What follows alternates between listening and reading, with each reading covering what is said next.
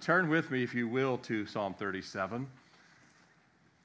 How many of you read Psalm 37, even if you don't remember reading Psalm 37? You're positive you read through the Psalms, so therefore you must have read Psalm 37. I've read through the Psalms many times. I've marked up many of the Psalms. This is one of my favorite Psalms, and I hope it will be one of yours after this evening. We will just read the first 7 verses. I wish I could read all of it. We don't have time. But let's read verses 1 through 7. Let's stand. We get a chance to do this tonight. Let's stand for the reading of God's Word, especially when you see the kind of context of this psalm. It's got a different start to it, a different emphasis in how it starts.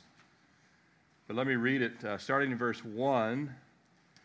Do not fret because of evildoers, nor be envious of the workers of iniquity, for they shall soon be cut down like the grass and wither as the green herb. Trust in the Lord and do good, dwell in the land and feed on his faithfulness. Delight yourself also in the Lord, and he shall give you the desires of your heart. Commit your way to the Lord, trust also in him, and he shall bring it to pass. He shall bring forth your righteousness as the light, and your justice as the noonday. Rest in the Lord, and wait patiently for him. Do not fret because of him who prospers in his way, because of the man who brings wicked schemes to pass. Lord, we just thank you again for this time we've already had to worship you in spirit and in truth. And Lord, now to open your word, which is breathed by your Spirit. And Lord, it is truth. And Lord, we pray that this truth would settle deep into our souls. But Lord, our minds would be open, our ears would be open, our hearts would be soft. Lord, we've heard some of these things before, but may they be fresh and new tonight. May you refresh and renew our walk with you. Maybe someone here needs to have the joy of their salvation restored tonight. Or Lord, just to be taken to a place of peace and rest in you instead of the turmoil that is all around us. Lord, we pray that you would speak to what each person needs by your Spirit. Lord, you would meet us here. And Lord, we would leave here changed and more conformed to the image of Jesus, our Lord and Savior. We pray this in your name. Amen. You may be seated. When it comes to living our lives on this earth, we are surrounded by the lives of others that are living. Everybody else out there, riding down Geneto, Hall Street, 288, I-95, downtown, the other side of town, all around us, all around the country, all around the world, we're surrounded by the lives that other people are living. And we're immersed, even subconsciously, in the cultural values, in the norms, and the expectations of society all around us. We all are inundated by it. No matter the country, no matter the culture, even no matter the century. This has been true 200 years ago, 1,000 years ago. It's always the case. And as a culture is shaped over time, what's accepted, what's endorsed, what's encouraged, what's applauded sometimes changes over time. Have you ever seen this in your lifetime? We're seeing it right now. Many things are applauded now that weren't applauded not so long ago. What's considered normative and even honorable changes as a culture changes, as a society changes. But guess what? God never changes. Ever. Not at all. Not from the garden, not before the flood, not after the flood, not before the cross, not after the cross, not before the Reformation, not after the Reformation, not ever. He never changes. I'm glad he never changes. How about you? In an ever-changing world, God never changes. His holiness, his righteousness, His command, His promises, they're perpetual. They're evergreen. They're never changing. Now, to the soul that has believed God, that has believed the Word of God, that has responded by faith to the gospel of God, they've been changed. Any soul that has responded in faith has been changed. God didn't change. That soul was changed. Permanently changed. I was permanently changed, my wife and I, 27 years ago this very month, June 1995. God didn't change. We changed. And by the grace of God and by the Spirit of God, if you've been born again, if you've been changed, you're still being changed daily, weekly, monthly, yearly. That's called sanctification. Not salvation, sanctification. It's a slow process. It can be a painful process. But God is faithful through the process. In 2 Corinthians 3:18, it says this. It says, "But we all, with unveiled face, beholding as in a mirror the glory of the Lord, are being transformed into the same image from glory to glory." It's a process, like stair-step process. Just as by the Spirit of the Lord, God is changing us. Our soul has already been changed from impending judgment to eternally forgiven. And now daily, we're being changed into the image and character of Christ, but it's a process. And our new nature is in conflict with our old nature. You ever feel that? You ever have an internal battle? I want to worship. I want to do nothing. Same person. I want to give everything to Jesus. I don't want to give nothing to Jesus. Same person. And our new nature, by the Spirit, knows that its new and future home is not this earth. Our new nature knows that I don't belong here anymore. Our new nature knows that. In John 17:16, say, "Are you sure that that's true?" Yes. Jesus said it in the upper room discourse. Here it is. We're going to get to it in John 17. Jesus said, speaking of all those that belong to him, first the apostles, "They are not of this world, just as I am not of this world." People say, "You're really odd now." Say, "You're partly correct. Even fully correct."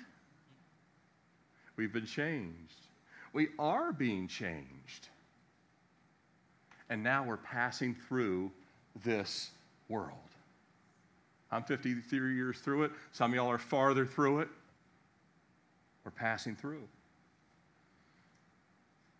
And yet, in spite of all the supernatural work God has done in us, is doing in us, our physical eyes, these eyes that get a little older but still can see, and our old nature, it still sees all the world around us, and sometimes, we may not admit it out loud, but sometimes we look longingly at what the world has. Lot did, didn't he? He's sitting there with Abraham. And the Bible tells us Lot was actually a righteous man, but in other words, he was saved, he was born again, but he sometimes looked over there and said, "They're having so much fun down there in Sodom." Not just the sexual immorality and all that stuff. Sodom was known to rise and just play and leisure and pleasure. Ezekiel tells us about that.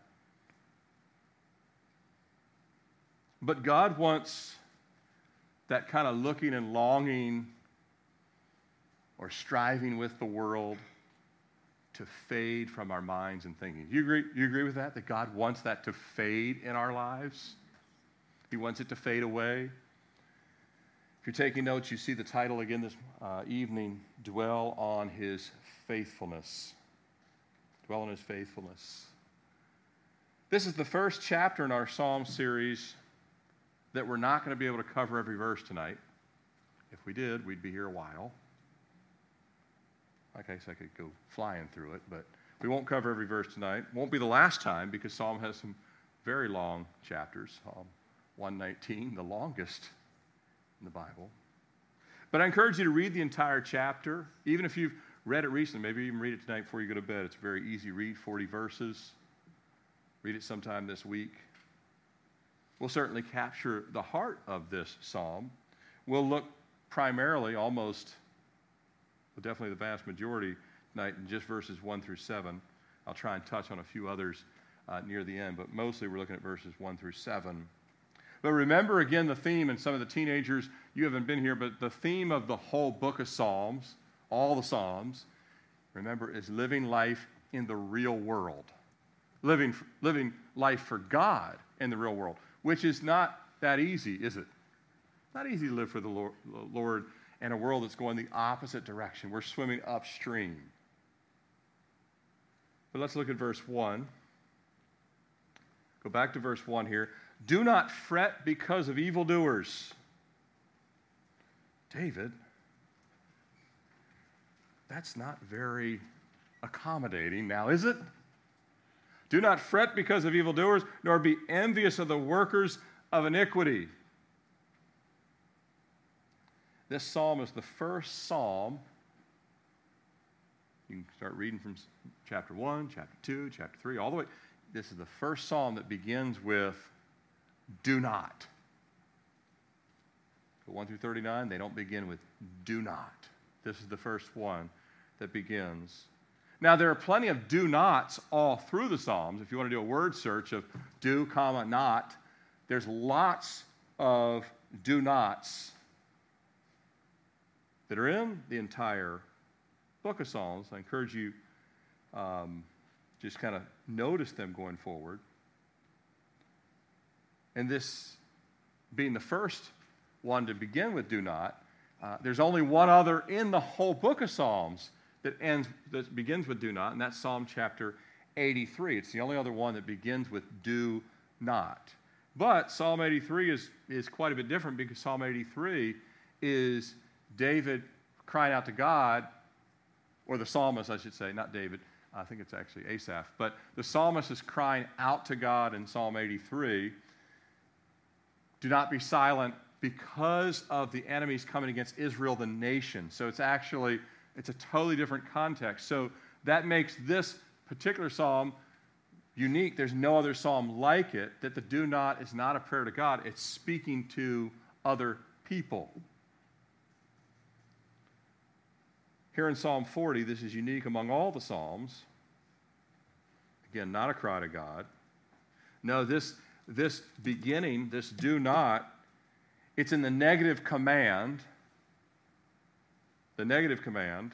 In other words, it's not a do command. It's not do these things. It's a do not do this. So it starts out with a do not, but it's a command, and it's an exhortation to any and every believer in the Lord.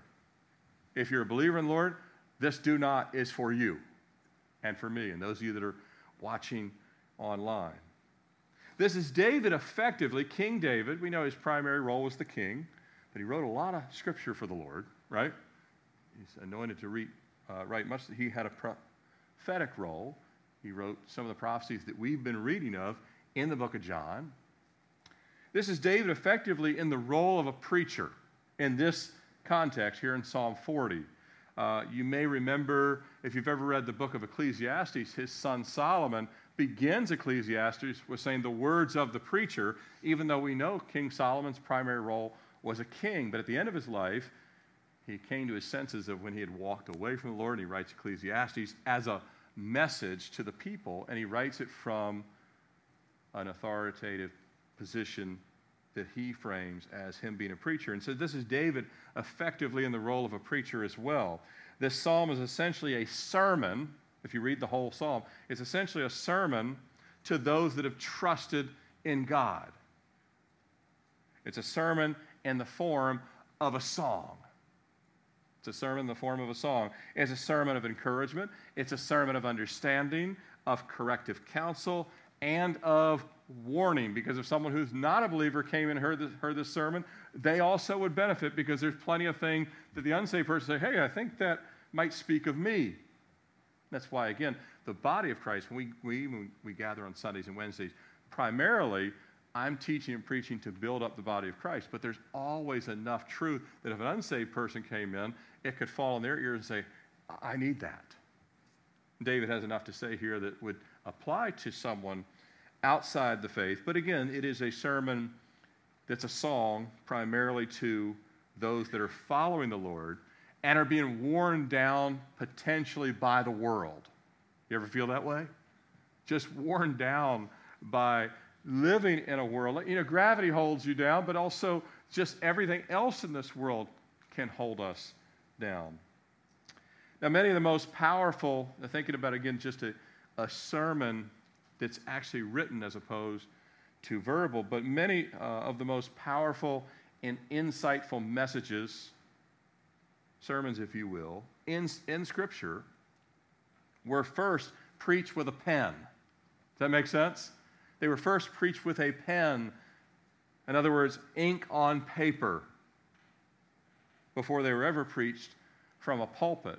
And people like myself, we're now taking what David preached with a pen and preaching it from the pulpit. We're just repurposing a truth that will magnify in time.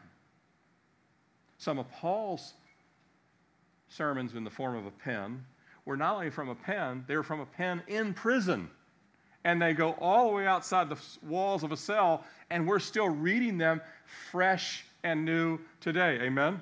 Not a pen in prison, powerfully changing lives even this day, correctively and encouragingly. When they were finally read aloud, Paul said, when they get to the churches, read these to the congregation. That's what he said. He said, read them aloud. You don't even need to add anything. Paul said, just read it, and it'll read like a sermon, and people will hear it and say, God's speaking, I'm convicted of that, or encouraged by that, or corrected by that, whatever it may be. But if David were standing in a pulpit, we don't know that he ever did that, but if David were standing in a pulpit, his opening words here, if he was standing in a pulpit in the Middle East, where he grew up, or here in Chesterfield, if he were standing in a pulpit, he would be saying these words, and I'm going to just contemporize them a little bit. Do not worry, instead of fret here, do not worry because of evildoers or be envious of those that are practicing sin and iniquity. Practicing it. Practicing means something habitual. It's their lifestyle. It's the choice of their life. David said, don't worry about those that are living in sin and those that are given over to their sins. He didn't say don't pray for them. He said don't worry. Big difference, right? It's an attention-grabbing, it's a heart-convicting, let me get straight to the point intro, if you will, from David on what he knows about God, but what he also knows of himself and those that are following God. David knows the nature of God, but he also knows his own nature, and he knows your and my nature, because we all have the same nature. I'm talking about our natural, what we were born with. You see, God is always faithful to those who trust him. But we're so frail, and our flesh is so strong, that we can easily take our eyes off of his faithfulness. Amen? We can take our eyes off of his faithfulness and look longingly at a fallen, failing world. Man, they got all the answers. Their kid just got into Harvard. They got a raise. They got a brand new car. They have it made. They have great health. People can, in the church that know the Lord, can look over there. In fact, this whole chapter, the whole 37th chapter, all 40 verses, it contrasts the choice, and it is a choice, to focus on God's faithfulness or to focus on the failure of this world. To focus on God's faithfulness or to focus on the failure of this world. Now, verse 2, look at verse 2. For they shall soon be cut down like the grass and wither as the green herb. David sums up that is a fool's game to focus and fixate and even envy, back in verse 1, those doing whatever they want, however they want, whenever they want, with no regard whatsoever to God, and seem to be living it up. That's back in verse 1. He's like, you might be envious of their life for a second. Hopefully it's a fleeting second. But David reminds his hearers, simply put, those that ignore God are soon, look in your Bibles, for they shall soon, the Bible never exaggerates, only we do, they shall soon be cut down and wither away. He's not rejoicing in this fact. He's only reminding them, don't be deceived. The broad road of destruction, many there be that go that way, Jesus said. Don't be deceived. They will soon have no more opportunity to put their faith and trust in God. David's not rejoicing in it. He's simply saying, don't be deceived with their deception. And by the way, soon is not an exaggeration at all for any of our lives. You know these passages, or you might. Psalm 39:5, certainly every man at his best state is but a vapor. James 4:14, for what is your life? It is even a vapor that appears for a little time and then vanishes away. The older you get, you realize, man, life does move really fast. I feel like our kids were in diapers days ago, and now they're all high school seniors or college. Those of you that say, well, I remember that, but mine are now grandkids. It's a vapor. It moves fast. Even the world knows this. There's a country song called Don't Blink, about a 100-year-old man says, don't blink, your life goes that fast. Even the world knows this. I mean, and sometimes they remember it, but they still kind of just shove it to the side and still don't choose the Lord. So if we were in the congregation, let's say David was standing in the pulpit. I know it's a message from the pen more than the pulpit, but if we were in the congregation and we were to receive David's words, we were to receive them with soft hearts and say, thank you, David. I really needed that because I was starting to really worry about my life in this world and even getting a little jealous of the world. That's what he's saying. That's what he's proposing is the hypothesis. That's why he's beginning the whole thing with don't do that.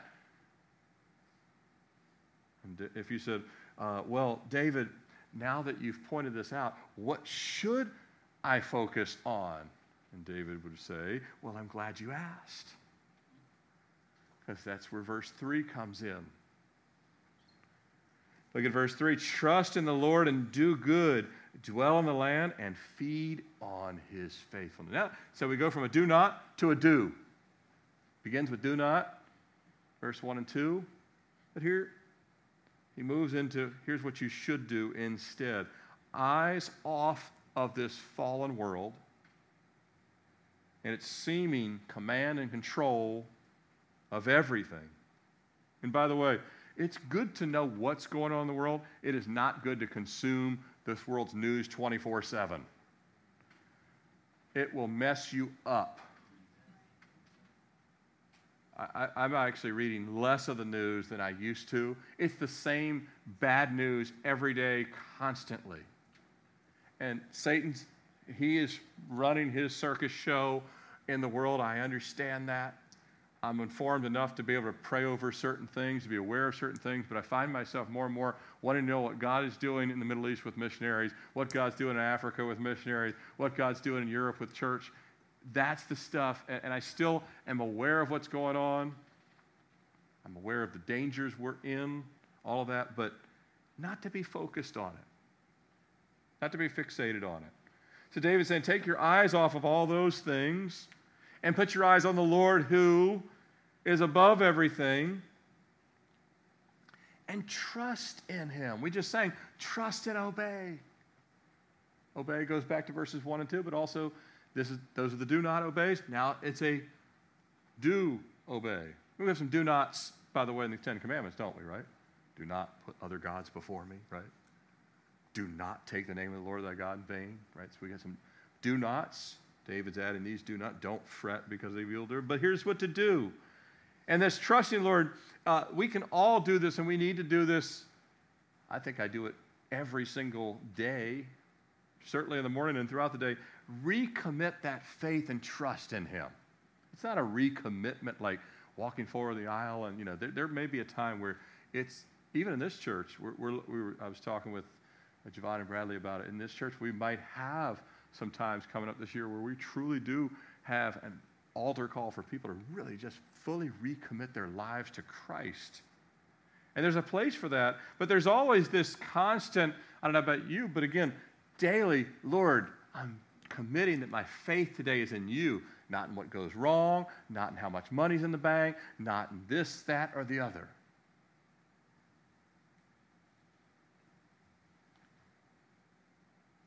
Our faith in that the Lord, recommitting that to Him, recommitting that trust in Him, which is a do rather than a do not. And David continues with a list of what to do. So not just the do, this first do, trust in the Lord and to do good, but he comes with this list of what to do. And this first one, where he says, trust in the Lord and do good. We're not called, what does he mean by do good? We're not called as believers here in 2022. We are not called, nor was the early church, nor was the church 1,000 years ago. We're not called to sit around and wait for another Sunday to roll around to do something good like, I'm going to sing a praise song. I'm going to wait 7 days to do another good thing. God, I'm going to honor you. Here's my tip. Called a Sunday service, I'm going to attend it. No, the doing good is obeying the righteous commands. We just sang trust and obey. It's obeying the righteous commands that God has given. It's the good, which God places in us, and intentional work of praying to God, of participating daily in the kingdom work of God, thy kingdom come, thy will be done, and doing it in the Spirit of God. That's what it means to do good. Many believers look longingly at the world because they're not doing the work of God. Idle hands, there's no verse in the Bible that says idle hands is the devil's workshop. There's no verse that says that. That is a saying or a phrase that someone came up with.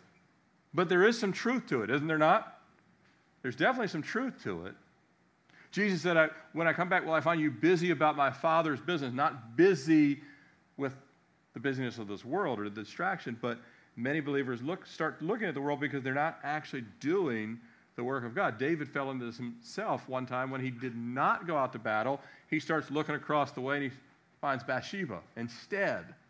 Had he been doing the work of God, he would have never been in that place. But David goes on here.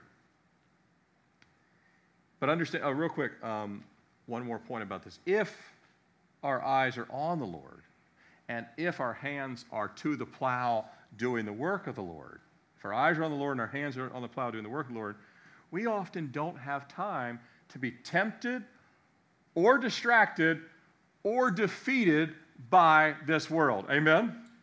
You don't have time to be tempted by it, distracted by it, or defeated by it if your eyes are on the Lord and your hands are on the plow. So David goes on. He says, do good. And he says, dwell in the land. Let's stop right there for a second. What does that mean? Dwell in the land. It means to accept the time, the place, the season, and even the lifespan we're given. To accept it, say, Lord, I accept this is where you want me. This is where you've called me. This is where you've placed me. This is the number of kids you gave us. This is the house you gave us. This is the job you've given us. This is the boss you gave me. To dwell where you're at. I remember years ago, Pastor Chuck was talking to another Calvary Chapel pastor. This Calvary Chapel pastor was close to pulling the plug and just saying, it's just too much. And Pastor Chuck told him, he said, you need to learn to just grow where you're planted. That's the only advice he gave him. You need to learn to grow where you're planted. And all believers, David is saying, you need to learn to dwell where God puts you. In the time, in the place, in the season. Don't be thinking, I need to change the scenery. I need a new place. I need to live in the Bahamas. I need to live somewhere else. I need to do something else. God wants us to change our vision and focus, not our geography. I'm not saying God doesn't call people other places. I'm here because God called me from Charlotte to here. That's not what I'm talking about. David's saying, in your heart, be able to dwell where God has placed you. Accept where he's placed you. And then he goes on, he said, and feed on his faithfulness. Did you know you can feed on God's faithfulness wherever you're at? Anywhere on the earth? Anywhere. You can feed on God's faithfulness anywhere. What does that mean? It means to feed on the Word of God. We talked about Psalm 23. He makes me to lie down in green pastures. The Word is a pasture. That's to feed on the Word of God. But it's not only to feed on the Word of God. There's more to it. It's also to meditate, to marinate on His faithfulness. And we can meditate on His faithfulness looking back to literally hundreds of generations of faithfulness. Amen? I benefit from God's faithfulness to David as if I was right there in the same time as David. Because God hasn't changed and mankind hasn't changed. Therefore, it's contemporary. In any time, all of His faithfulness then is still visible for us to meditate on now. Believing in His unfailing word and His work versus the world's only failing work. Everything the world does fails. Did you know, like in the 60s, I think it was Lyndon B. Johnson said they declared a war on poverty. How's that going? That was in the 60s. Last I checked, we still have a lot of people. We have more people homeless in LA now than ever. The war on poverty is a losing proposition. You know, we've spent, I want to say, it's over $1 trillion, might be $2 trillion, over the years from the United States and the United Nations to parts of Africa. Most of the parts we sent it to are still having many people starving. Nothing that this world does works for any length of time. We had a friend of ours that's in Tennessee. Last night, Tennessee had some rolling brownouts, blackouts, where they were shutting down power to conserve because of a heat wave. This has also happened in California. It's happened in Texas. I was asking myself, I'm like, hold on here. We have more technology than ever. We have weather forecasting like the world's never seen. We supposedly have redundancy to our redundancy, and in California, Texas, and Tennessee, we're running out of power. Tell me how we are so much better off as humans, and we haven't even had God throw curveballs like we see in the book of Ezekiel. He said, the nation that persists in rejecting me, I will send a famine in the land. He has not sent a famine to America yet. If He does, bar the doors. Right? The point is, why would you look longingly at the world when it fails in everything? I mean, in the scale of it all, every presidential election never turns out. There's 8 million broken promises. I know that's an exaggeration, but you know what I mean. And God says to feed on something, and that something is His faithfulness. And to feed on something, what does that mean? What does it mean? Well, it means to chew. When He says feed on, when you feed on something, it's to chew on the same thing for a sustained amount of time. To feed on something. If you say, we've been feeding on that casserole for days, right? Or we've been feeding on the post-Thanksgiving for days. You don't say that about everything. You don't say, I've been feeding on that bowl of cereal for weeks. No, that doesn't happen. It's soggy and no good later, but the turkey and stuffing, all that stuff. Yeah, to feed on something is a length of time. And what David's speaking of more specifically is this feeding is to be the lifetime feeding on the faithfulness of God, to dwell and to focus on his faithfulness. It's to be sheep that feed only on grass. Sheep don't say, today we're not going to do grass anymore. Today we're going to go and we're going to eat sand. They only feed on grass. In our case, it's feeding on the Word of God. It's feeding on the witness of God. It's feeding on his character. It's meditating on the fact that he can be trusted. You have to meditate on the fact that God can be trusted. The world, you don't have to meditate on the world because you get thousands of messages from the world every day. So you don't have to meditate on it. You're getting the just blitz from all directions. You have to intentionally meditate on the faithfulness of God because the world's not going to ever give you the witness of God. They'll give you everything but God. This is in my notes. I think of the hymn, Jesus, Jesus, how I trust him, how I've proved him o'er and o'er. I'm just reading exactly where it is. I thought I had a new thought, and Tawan went and played the hymn. I knew it wasn't a new thought. I knew it's an old hymn, but God is speaking. It's a double witness is what it is. Sometimes God does that. Verily, verily. It's a double witness. He's telling us, he's telling me for sure, and I know he's telling you too, that we need to trust him more and more. Because I don't really say or and or anymore here, but more and more.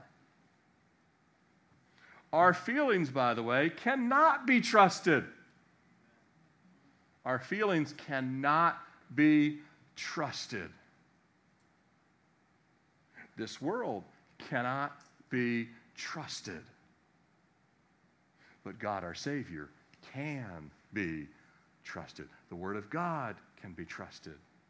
I don't trust my feelings at all. I've learned that. My feelings are all about me. Remember we read in Psalm 23? It's for his name's sake. It's for his name's sake. All of it's for his name's sake.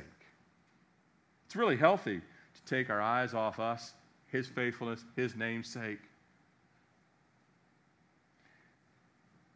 To feed, he wants us to stay still in his word, to stay in the frame of mind of worshiping him, to recite his words, to grow in faith. You're here tonight or you're watching online. You're either here tonight or watching online. If God's given you the availability to be here, and I know there's times when you don't have the availability, work has you there till 9 o'clock or you have to have the kids somewhere, I get all that. But you're here tonight if you have the availability and you're listening or watching online because you prioritize being here, and I would hope and believe that it's because you want to grow in trusting God. Amen? You want to grow in trusting God. I don't care how long you've been saved, you can still grow in trusting God. Daniel didn't go to the lion's den until late in his life. He might not have even been ready to take on that step of faith early in his life. Moses was much older when he parted the Red Sea, right? So you can continue to grow in trusting God, in hearing from God. And I bet you've prioritized being here because you want to trust more in God, not just to hear from him, but to learn more from the Lord. I know I do. I want to learn more from the Lord. But also, I believe we'd probably say we're here tonight because we've come to learn we really need God more than we even thought we did. You might hit a place in life where that's... I mean, we read this about David last week in Psalm chapter 30. He was at a 1 foot in the grave place, and he realized, I desperately need God. You'll reach a point in your life, even post-salvation, you'll reach plenty of them if you live long enough, that you will come to realizations, wow, I need God way more than I thought I even did. But we'll never feed on his faithfulness until we truly desire his faithful presence and we see our need for him as the focal point of our life. We have to see that need. No one else can make you see it. You've got to see it. I've got to see it. The Holy Spirit's got to say, you need to see that when Jesus said, seek first the kingdom, he meant seek him first, not second, not third. No, well, how about fifth? No. And we need to feed on the Word of God, and we need to meditate on him to come to the place where we even see these things more clearly. You know these passages, you probably do. So then Romans 10:17, so then faith comes by hearing, and hearing by the Word of God. The more I'm in the Word of God, the more God fortifies my faith and reminds me I need faith and strengthens my faith. Psalm 119:15, I will meditate on your precepts and contemplate your works. God loves when we are driving down the road and we contemplate his majesty. We contemplate his invincibility. We contemplate his grace, his mercy, his power. And then in the book of Joshua, Joshua 1:8, this book of the law shall not depart from your mouth, but you shall meditate in it day and night, that you may observe to, think about it? No, do all. Remember how David has some do nots, then are followed by the do. Do all that is written in it, for then you will make your way prosperous and you will have good success. Not the world's success, but what God defines as well done, good and faithful servant. That's what he's saying. If you're going to hear well done, good and faithful servant, you would have had godly success, and that godly success would be rejecting the world and feeding on the faithfulness of God. But the Word of God is central to it. We're reading it right now. Verse 4, I said we focus mostly on these verse 7 verses. Verse 4, delight yourself also in the Lord, and he shall give you the desires of your heart. This is great. I'm going to get the vacation of my dreams now. I'm finally going to get a Ferrari. I'm finally going to make 6 figures without doing hardly anything. I'm going to win the lottery. You know, whatever it is that you're thinking. Now, you guys know better than that. If we choose, and we have the Holy Spirit to help us choose. We talk about choosing back the Lord on Sunday. If we choose, and we have the Holy Spirit who will help us choose correctly. But if we choose to, and Holy Spirit, help me do this, and he will, delight ourselves in the Lord. Say, Lord, I'm going to delight in you. And you might start off by just saying it and say, I don't feel that at all. I just said it. It was just words. Keep saying it. Say, Lord, make my feelings end up matching what I'm saying. Lord, I'm going to choose to delight myself in you.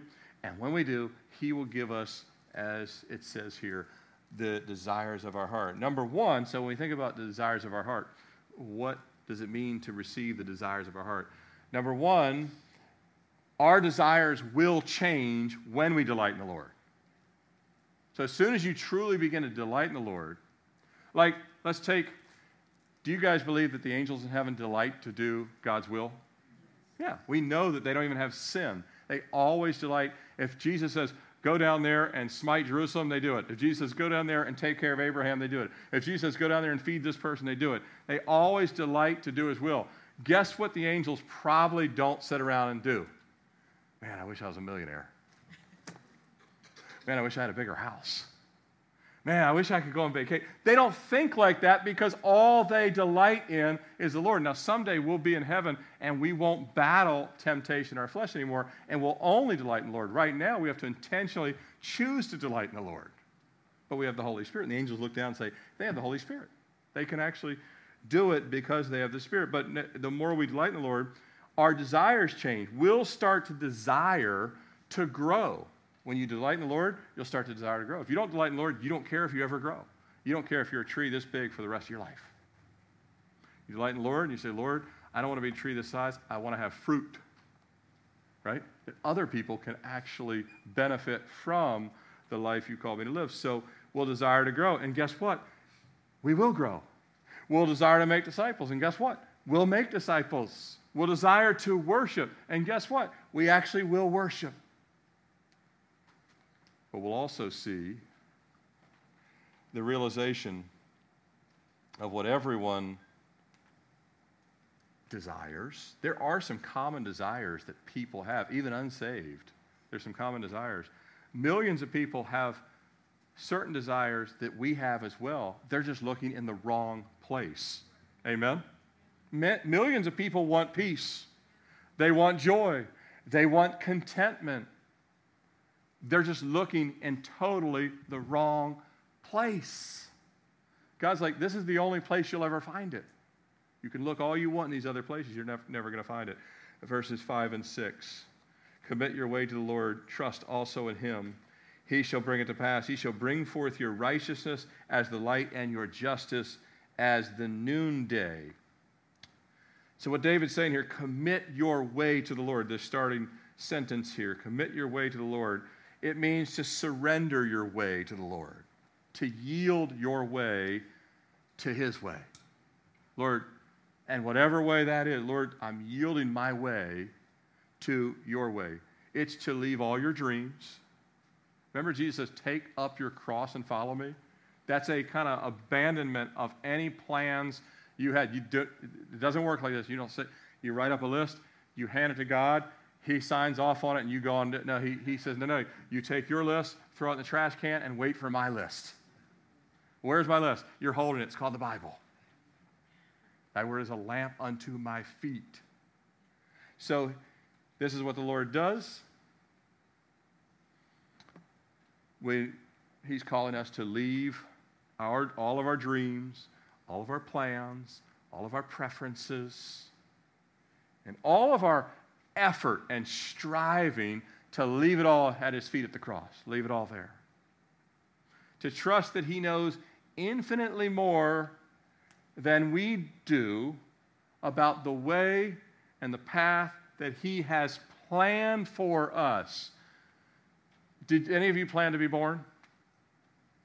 Did any of you say, I was born February 1st, 1969. I never had a say in it. And then if you plan to be born, you didn't plan what day you'd be born again, and you don't plan the path forward. You receive the path. And David's saying, commit your way to the Lord. Commit your way that God, if he chose the day you're born, if he chose the day you're born again, he's also the one choosing the rest of your life. And you have to trust him in that. It doesn't mean that some of our preferences and some of our desires won't end up happening. Praise God. It's like me and my wife, we look forward to someday being grandparents. If we're alive long enough, because we don't really want to do babies ourselves all over again, but we're pretty good with our girls someday doing it, right? Now, that would be a godly desire because the Bible says, be fruitful and multiply. I already know it's a godly desire. So if the Lord should tarry, I hope someday we get to enjoy that. But there's no guarantees. If the rapture comes before that, which I'm really good with, right? Then I'll bypass that gladly, you know? So again, there's things that God will bring your way, but you're not insisting on them. Does that make sense? You've committed your way. Say, Lord, I'm committing my way, and if your way is this way or that way, I'm okay with it because you know me better and you know what's best for me. So to commit your way to the Lord. And he says, trust also in him. Again, trust emphasized once again. Because he knows the path he has for us. In Ephesians 2:10, it says, for we are his workmanship, created in Christ Jesus for good works, which God prepared beforehand that we should walk in them. I have not fulfilled all the commands that God has asked for me to walk in. I don't even know what some of those are. I know they're all in accordance with the Word, but I don't know exactly what they'll be. But if I'm feeding on his faithfulness, I'm going to walk in them. If I've committed my way to him, then I'm not going to try and grab my own way. I'm going to go the direction that God is calling. He will bring to pass each new step and each new work. We don't have to worry about tomorrow or next week or next year. He will bring those things to pass. Amen? Well, God, we can't afford this. We've been giving to you. God's like, look, I own the cattle on 1,000 hills. I can take care. I can bring to pass what you need. I can solve your dilemmas. But you just continue to walk the path and do the works that I've called you to do. Verse 6 here, He'll bring it to pass. Verse 6, he shall bring forth your righteousness as the light and your justice as the noonday. So what is he saying here? Well, he's going to bring forth a righteousness, which is a Christ-likeness. A righteousness in us that we could never produce on our own. Mankind can't produce righteousness. Only Christ in us can produce righteousness. Do we all agree with that? We only can produce bad fruit. And then Jesus comes in and he can produce righteousness. We receive the righteousness of Christ. We don't produce the righteousness of Christ. We reflect. The moon never produces light. It only reflects the light of the sun. Amen? That's us. We receive the light and then it is reflected back. We don't produce that light. We receive the light. We receive his righteousness. So when he says, shall bring forth your righteousness, it's because you're receiving it from the Lord. We can know, but he says, and your righteousness as the light, and your justice as in noonday. We can no more create righteousness than we can create light. God creates light. God is light. We can't, and so this noonday mentioned here, we can't produce light. Either he brings it forth or it doesn't happen. But if we commit and surrender to him and his word, we can trust that not only will he bring all of his promises to pass in our lives, but he'll also rectify. There has been a lot of believers in this lifetime that have received injustices. Satan is a very wicked, fallen angel that's wreaked havoc on the church. And many people have received injustice in this lifetime, not the sense of their own goodness, but what God did not, he didn't do some of the things that have been done to people. This fallen world has done them, but we still incur in this lifetime things that were not any fault of our own. Innocent kids have been harmed, but God will someday, for the believer, he will rectify every single injustice. You have to just believe that. He will rectify all of it in his time. But until then, what are we called to do in our final verse, at least the emphasis here, verse 7, rest in the Lord and wait patiently for him. Do not fret because of him who prospers in the way, because of the man who brings wicked schemes to pass. So this final verse here, rest in him. To rest in the Lord, it means don't strive to figure everything out and solve everything. Rest in the wisdom, and the power, the sovereignty, and the total control of God. I'm not always good at this. How about y'all? Just because I would prefer to get things started, Lord. Let me help you with this. He doesn't need our help. He's told us to rest in him. He maketh me to lie down. We talked about that back again. Psalm 23. Again, I try and tie our prior teachings into this because they're all connected. They're all intertwined. Pray and give things over to the Lord. Pray and give them over to the Lord. Pray and give them over to the Lord. This is a learning process. There's an intentionality to feed on his faithfulness, to commit the way, and it's an intentionality to say, Lord, teach me how to rest in you. Teach me how to pray it, give it to you, and not try and take it back. And then wait on the Lord, because waiting on the Lord is trusting in the Lord. What about his timing? Is he not aware of the clock? What about it? All these things. And these do commands, because remember it started off verse 1 and 2 with these do nots. These do commands, they calm our minds and they calm our spirit. Isn't that good to know?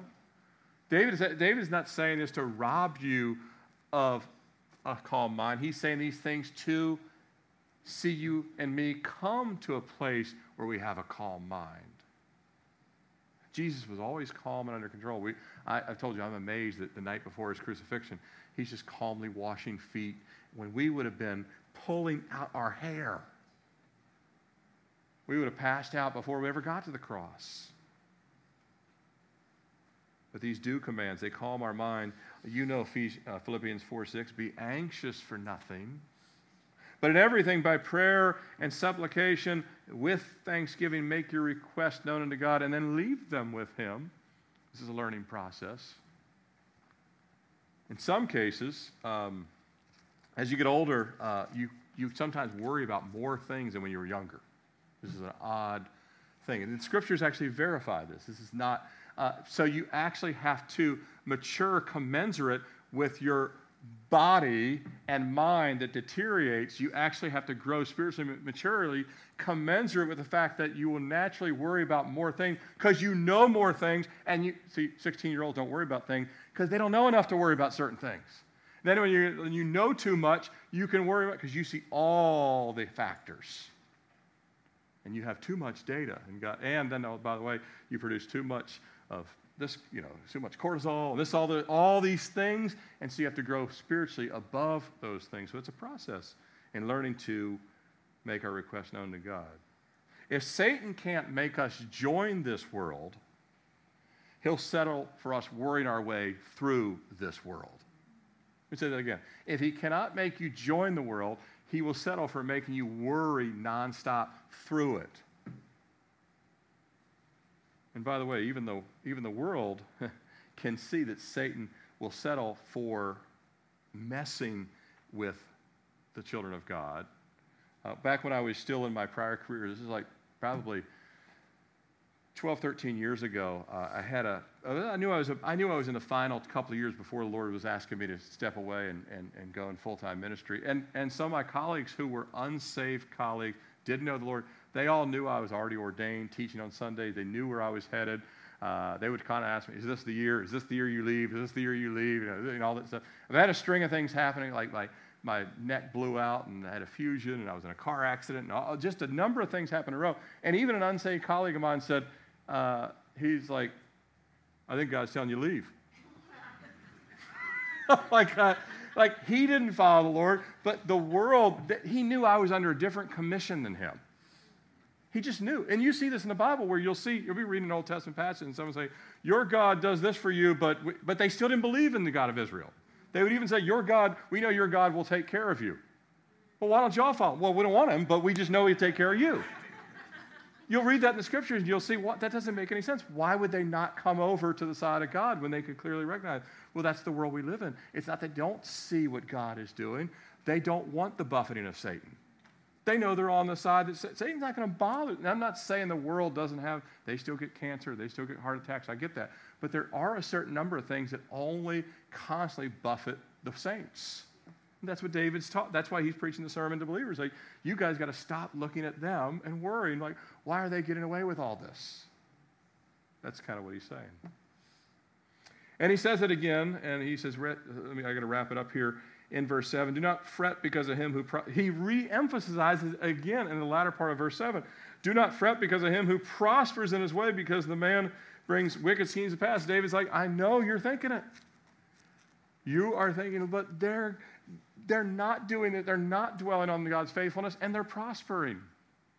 There's a whole psalm about this in Psalm 73. When we get there, I assume we'll probably look at that one. But I tell you what, I wanted to, I'm out of time, but bottom line is, let me skip forward to just a couple of quick verses that point out to your attention. By the way, verses 10 and 11 really kind of focus on the fact that we are to be eternally minded, not earthly minded. Think eternally. Verses 12 through 15, they really explain the hatred this world has for those that are in Christ. It really helps explain why North Korea and China's dictators hate peaceful Christians. It makes no sense. I mean, they're the least threat to anything. They're not the ones trying to control anything like that, but these things help us understand. Verse 15 is verse 16 is a great nugget of truth and perspective. A little that a righteous man has is better than the riches of many wicked. A great nugget of truth. A little bit of the righteous has, and you can see 1 Timothy 6:6 says, now godliness with contentment is great gain. Paul said that. And as I was thinking about This verse 16 in 1 Timothy 6:6, this came to my mind. I put on the screen. Commitment is so much greater than attainment. Contentment, sorry. Contentment is so much greater than attainment. The world wants you to attain. God wants you to be content. And when you are content, God may have you attain some things that you would like, but you aren't focused on them. He might just bestow them after all. He did this with Abraham. He's done this with a number of believers.